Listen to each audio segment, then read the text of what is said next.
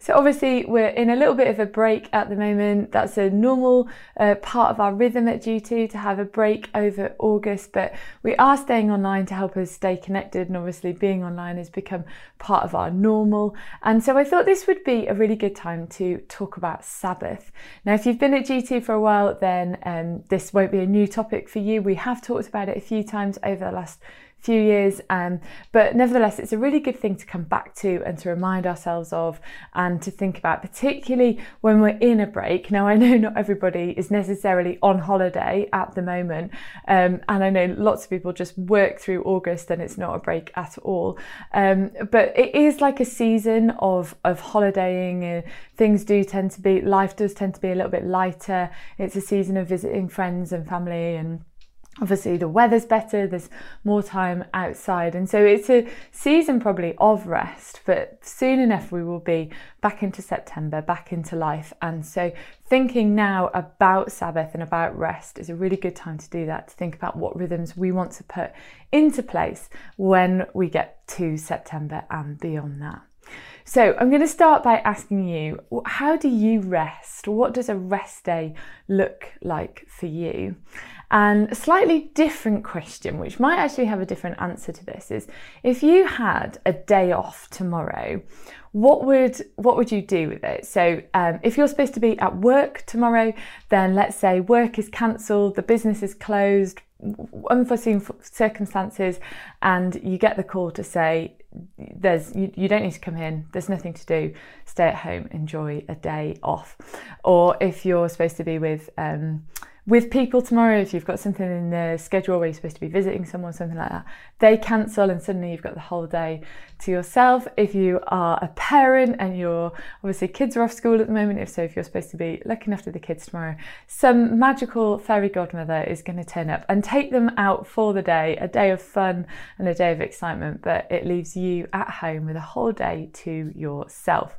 And so my question to you is, what would you do with that day? What would that look like for you? Would you maybe have a lie-in? Would you maybe binge watch The Handmaid's Tale or other series that are available? Would you drink lots of coffee? Would you really chill? Would you get a takeaway for tea so you don't have to cook? Would you go totally into nothing mode? Absolutely, like just veg out? Or maybe if you're a bit more like me, I mean, I would love to do that, but I'm just not very good at doing those things. Instead, I have a brain that just sees all the things that need doing.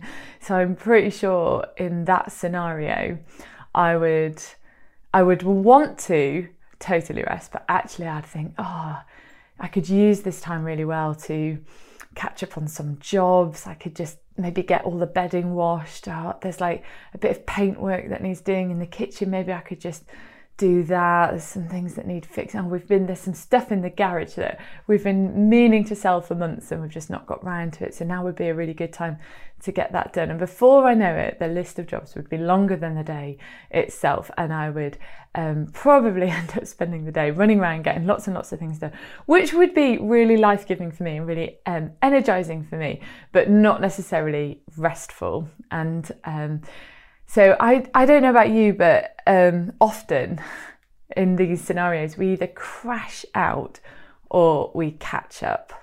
And there can be two extremes to that. And if you're someone that has a balance in the middle, then that's really, really good.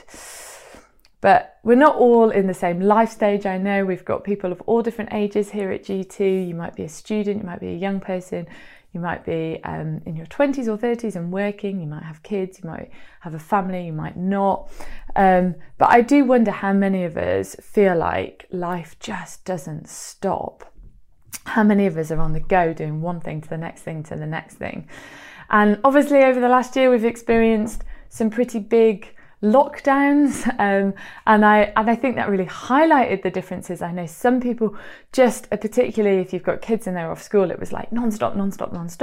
But for other people, particularly if you're on furlough, then life was maybe a little bit boring, and there wasn't much challenge and there wasn't much to do, and lethargy kind of crept in, and so yeah, we're in this like season now. I remember during lockdown, when we were meeting on Zoom, we'd often talk about what are you learning from lockdown, and what sort of things have you put in place in lockdown that you want to carry on like after this, when life returns to normal. And for us as a family, we developed this really nice rhythm of every morning on a weekday. We were homeschooling our kids, but every morning at 8:30 we would sit down in this room as a family and we would read the Bible together, or we would do some other form of prayer or worship. We were creative with that, but we did get a family devotional book that was helping us read through the Bible, some of the Old Testament, some of the New Testament together. And all of us really, really enjoyed that. We really valued that time of discipleship together, of worshipping together, of asking questions, of discussion, and it was just so good for us as a family. And that was like our number one thing that we were like, we want to carry on doing this post lockdown. Obviously that was like last summer. Since then we've had 2 more lockdowns.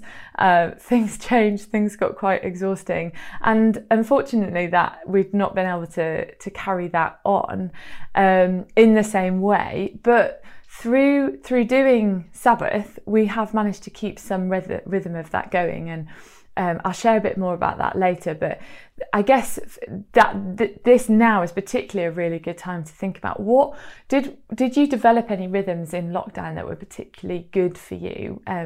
Did you have any special prayer times or Bible times, or even maybe like running and praying while you run, or anything like that you were like, at the time you were like, I really want to carry on doing this, but as life opened up again, the diary got full again and you've not been able to do it. But now is a really good time to take stock and decide if you want to put some things in place.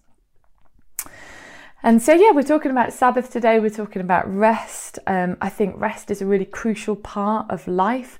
I don't necessarily mean just collapsing on the sofa in exhaustion at the end of a busy day, but the type of rest that really restores us more deeply, like a spiritual rest, resting with God, as well as just a physical rest. And I wonder if it's possible to step back from feeling like life is running away from us and start living differently.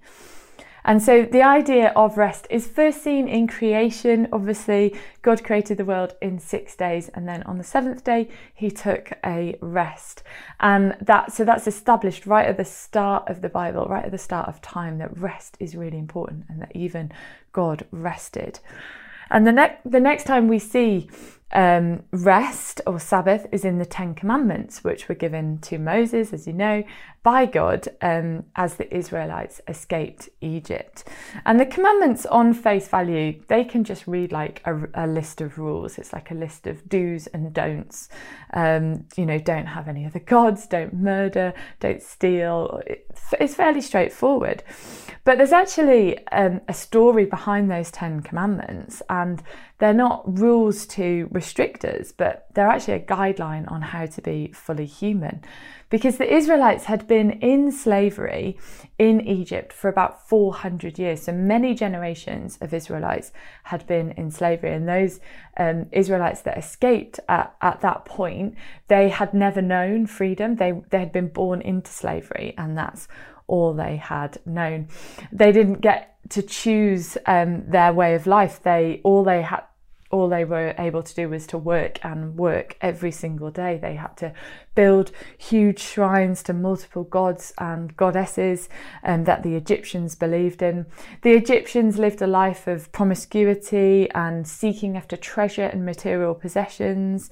The Israelites had lived through the Pharaoh ordering the killing of the firstborn son in every family. So they had experienced severe loss and trauma and murder. They'd been through a lot. And crucially for our topic today, they had never in their lives ever had a day of rest. They had never had a day off. They'd never had a day to chill out, to catch up on the jobs, or to read a book or go for a swim, or any of those things that they might have found restful.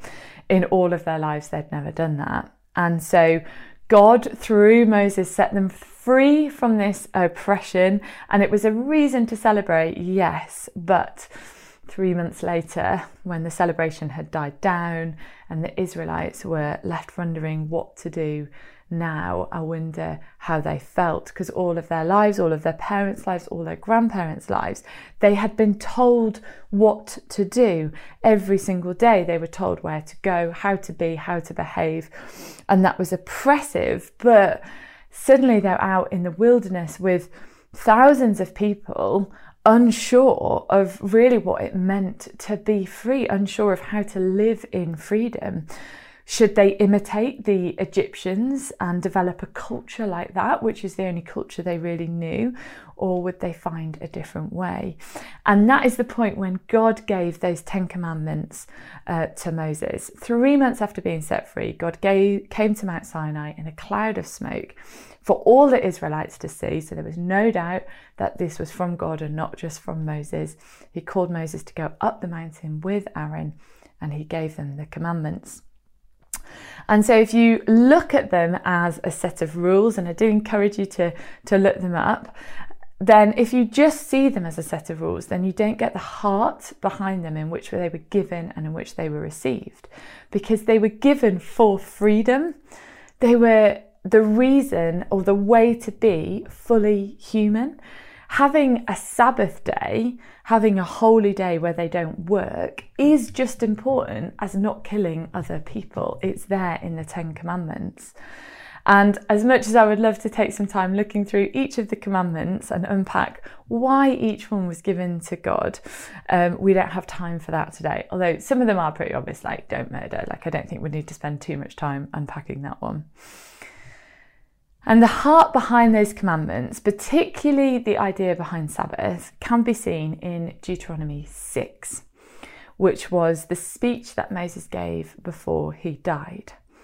So if you've got a Bible at home, then do open up at Deuteronomy 6. And we're looking at verse 2.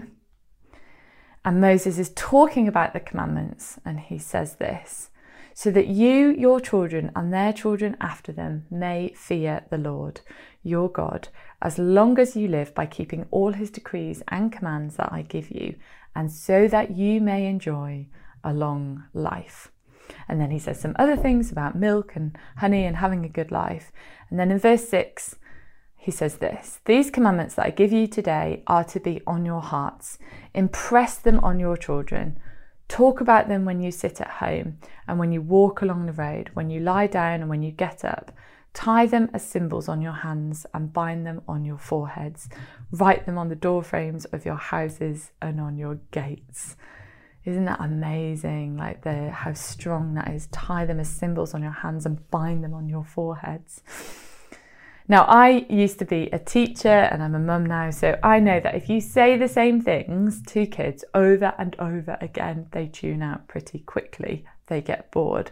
And so I'm not sure that Moses actually means to tie them on your hands and write them on your foreheads, but he does mean that we should make them a part of every bit of our lives, of every bit of their lives, the people he's speaking to. They're not rules, but they are the heart of God. And then he says a bit more to remind people what the commandments are and how God works. And then he finishes, if we have a look at verse 20, by saying this: in the future, when your son asks you, what is the meaning of the stipulations, the decrees and the laws the Lord our God has commanded you, tell him, we were slaves of Pharaoh in Egypt, but the Lord brought us out of Egypt with a mighty hand. Before our eyes, the Lord sent signs and wonders, great and terrible, on Egypt and Pharaoh and his whole household.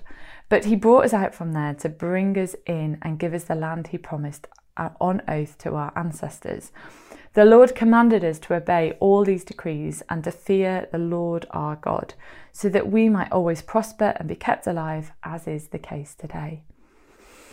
So Moses is talking here about telling their children the stories of their history, the stories of slavery and the story of freedom, the stories of how God tells us to live and what it's actually like for us. And I think this could mean telling our actual physical children, but I think it's more about passing on our faith and our history to other believers. I don't think this is just for parents to tell their children, but I think it's for us as a whole community about sharing our stories with one another for encouragement and hope, and that being a part of the Ten Commandments and a part of Sabbath, which is one of them. So the idea of passing these stories on, of sharing our faith, sharing what we've learned, is so important, passing down to others the stories of the Israelites and of Jesus, the stories of Jonah and Noah and John the Baptist, but also stories of our own walks, our own stories of faith bring hope to other people. And that's why we've done stories of hope, because we know how encouraging that is to other people.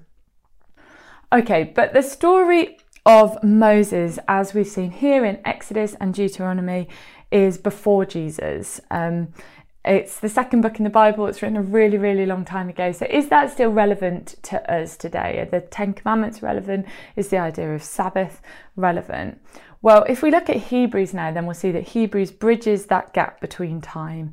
Hebrews 4 in particular is a whole section on Sabbath, and the writer says that in the time of Moses and Joshua, rest was what people were commanded to do, but it's also what people were promised. They were promised this land of milk and honey. Their continual sin meant that they were in the wilderness for 40 years, but it also meant that they never really reached that promise. God said they would never fully find rest because they had to, because of all the troubles that they caused and went through, and they had to wait. So in Hebrews 4 verse 6, it says, those earlier ones never did get to the place of rest because they were disobedient. God keeps renewing the promise and setting the date as today. And in verse 8, it says, and so this is still a live promise. The promise of rest is renewed every day for us and is made new through Jesus. Isn't that wonderful? You see, the story of the Israelites being brought out of freedom and into a new way of life is parallel to what Jesus has done for us. We might not be actual slaves, but we certainly can become slaves to all sorts of things. Slaves to study, slaves to our work, slaves to expectations on us. We can feel like we're on this treadmill and we don't know how to get off. Jesus came so that we could have life to the full. Jesus came to proclaim freedom for the captives and to release from darkness for the prisoners. Jesus came to bring a new covenant, a new promise, a new way of living. We no longer need to be slaves to the things that we are slaves to, but instead we are set free like the Israelites. And we have this daily promise of rest in Jesus. That is what we're working towards. That's our goal. That's what we want when we talk about Sabbath. I remember when my youngest son Aaron was about 2 or 3, and on good days he was an absolute angel and butter would not melt in his mouth, but oh gosh, there were days where he would have full on meltdowns over the most ridiculous things, like if I wouldn't let him eat toilet paper or something like that, he just would like totally lose it. And I remember this one day I set a timer because I just wanted to see. I knew that these tantrums were lasting a long time, but I wanted to see. And I think this one tantrum lasted an hour, but it wasn't just a constant tantrum. He went through like this cycle of, he would try and do eat the toilet paper, and then I would say, no, Aaron, you can't do that. Like, obviously that's a really bad idea.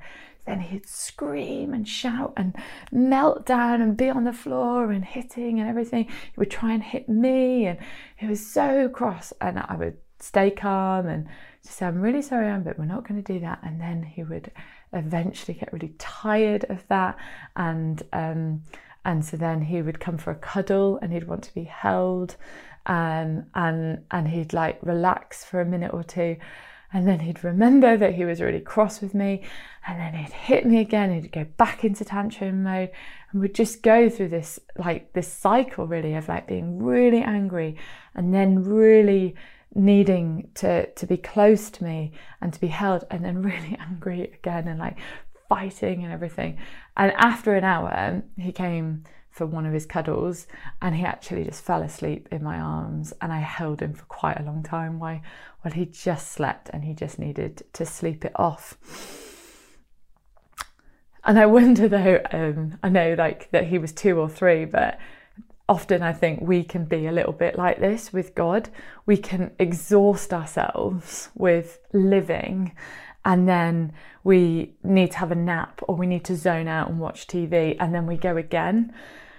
But God invites us into a deeper rest than that, one where we really allow ourselves to be held by him, where watching something on TV or zoning out in some way is never gonna to really give us what we need, but actually resting with God is gonna give us what we really need, and that is an invitation and a promise that we have.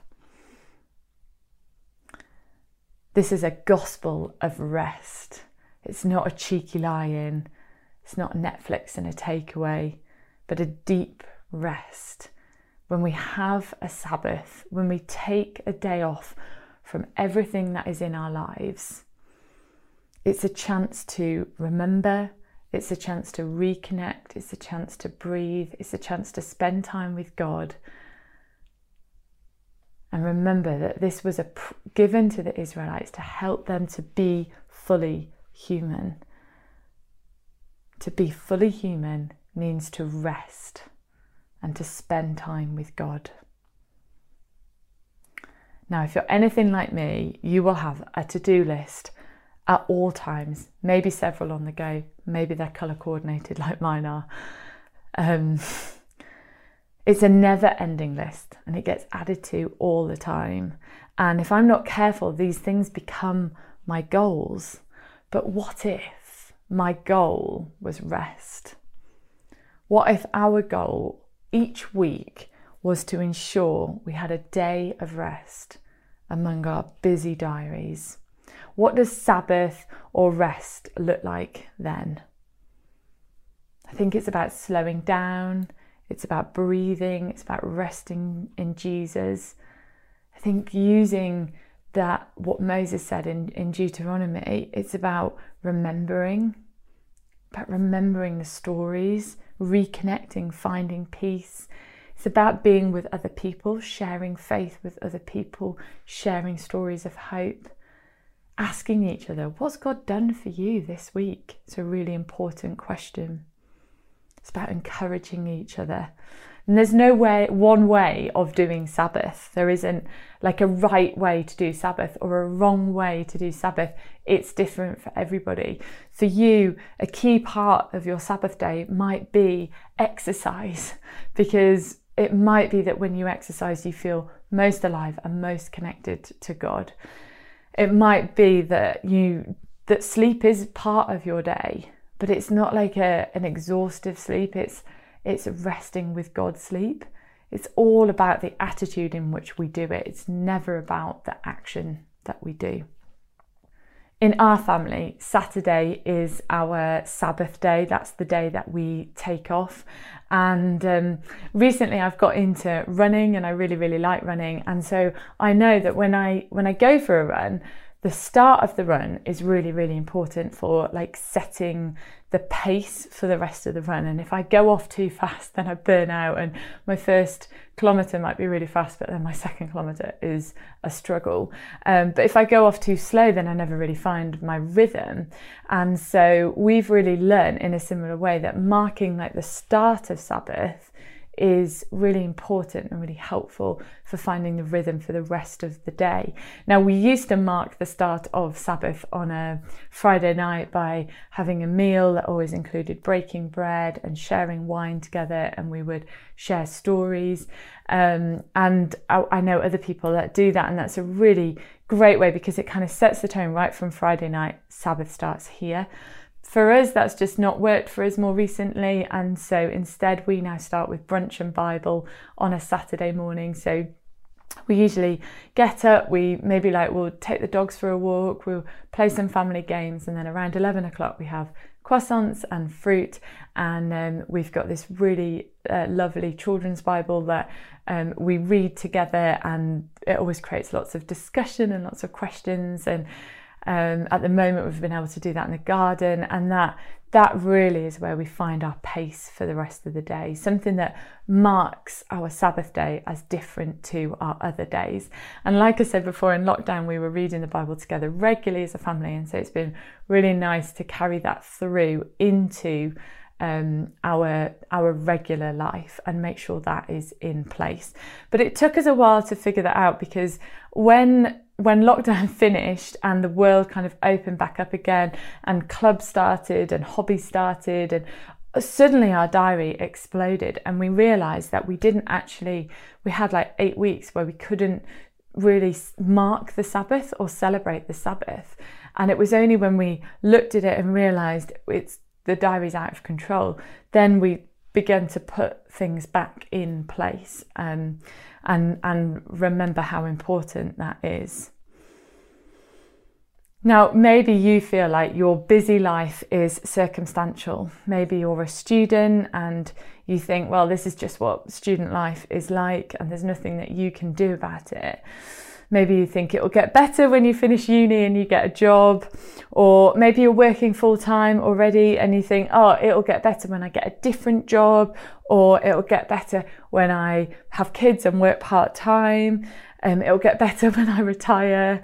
Let me assure you that I am heading towards 40 and it doesn't get better by chance. If anything, life gets busier.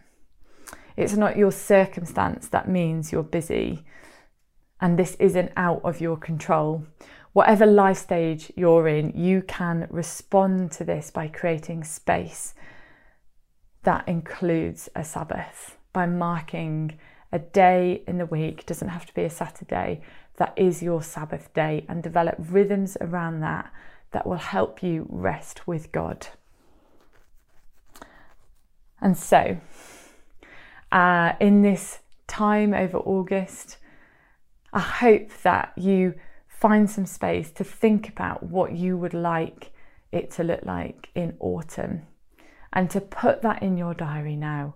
If you put your Sabbath in your diary, then you are way more likely to have it and to mark it and to spend that time with God than to just see if there's room for it. I wonder if I can challenge you or encourage you to put that in first. And maybe you can't do a whole day. I don't know what your circumstances are, but maybe it's about putting in an evening or an afternoon or a morning, a space in your diary where you write Sabbath and you begin to develop some practices, or you bring back some old practices if you've done this before and maybe have stopped doing it. Let me pray. Father God, thank you so much for the 10 Commandments. Thank you that you have commanded us to rest and you have promised us rest, and that you have given us a gospel of rest, this deep promise of being held by you, and all we need to do is step into that space. And so God, I pray that you'll help us to rest this August, to rest in this space, and to find time where life maybe is a bit quieter. But more than that, God, I pray that you'll help us to develop rhythms and routines going forward, that we can spend more time with you. Amen.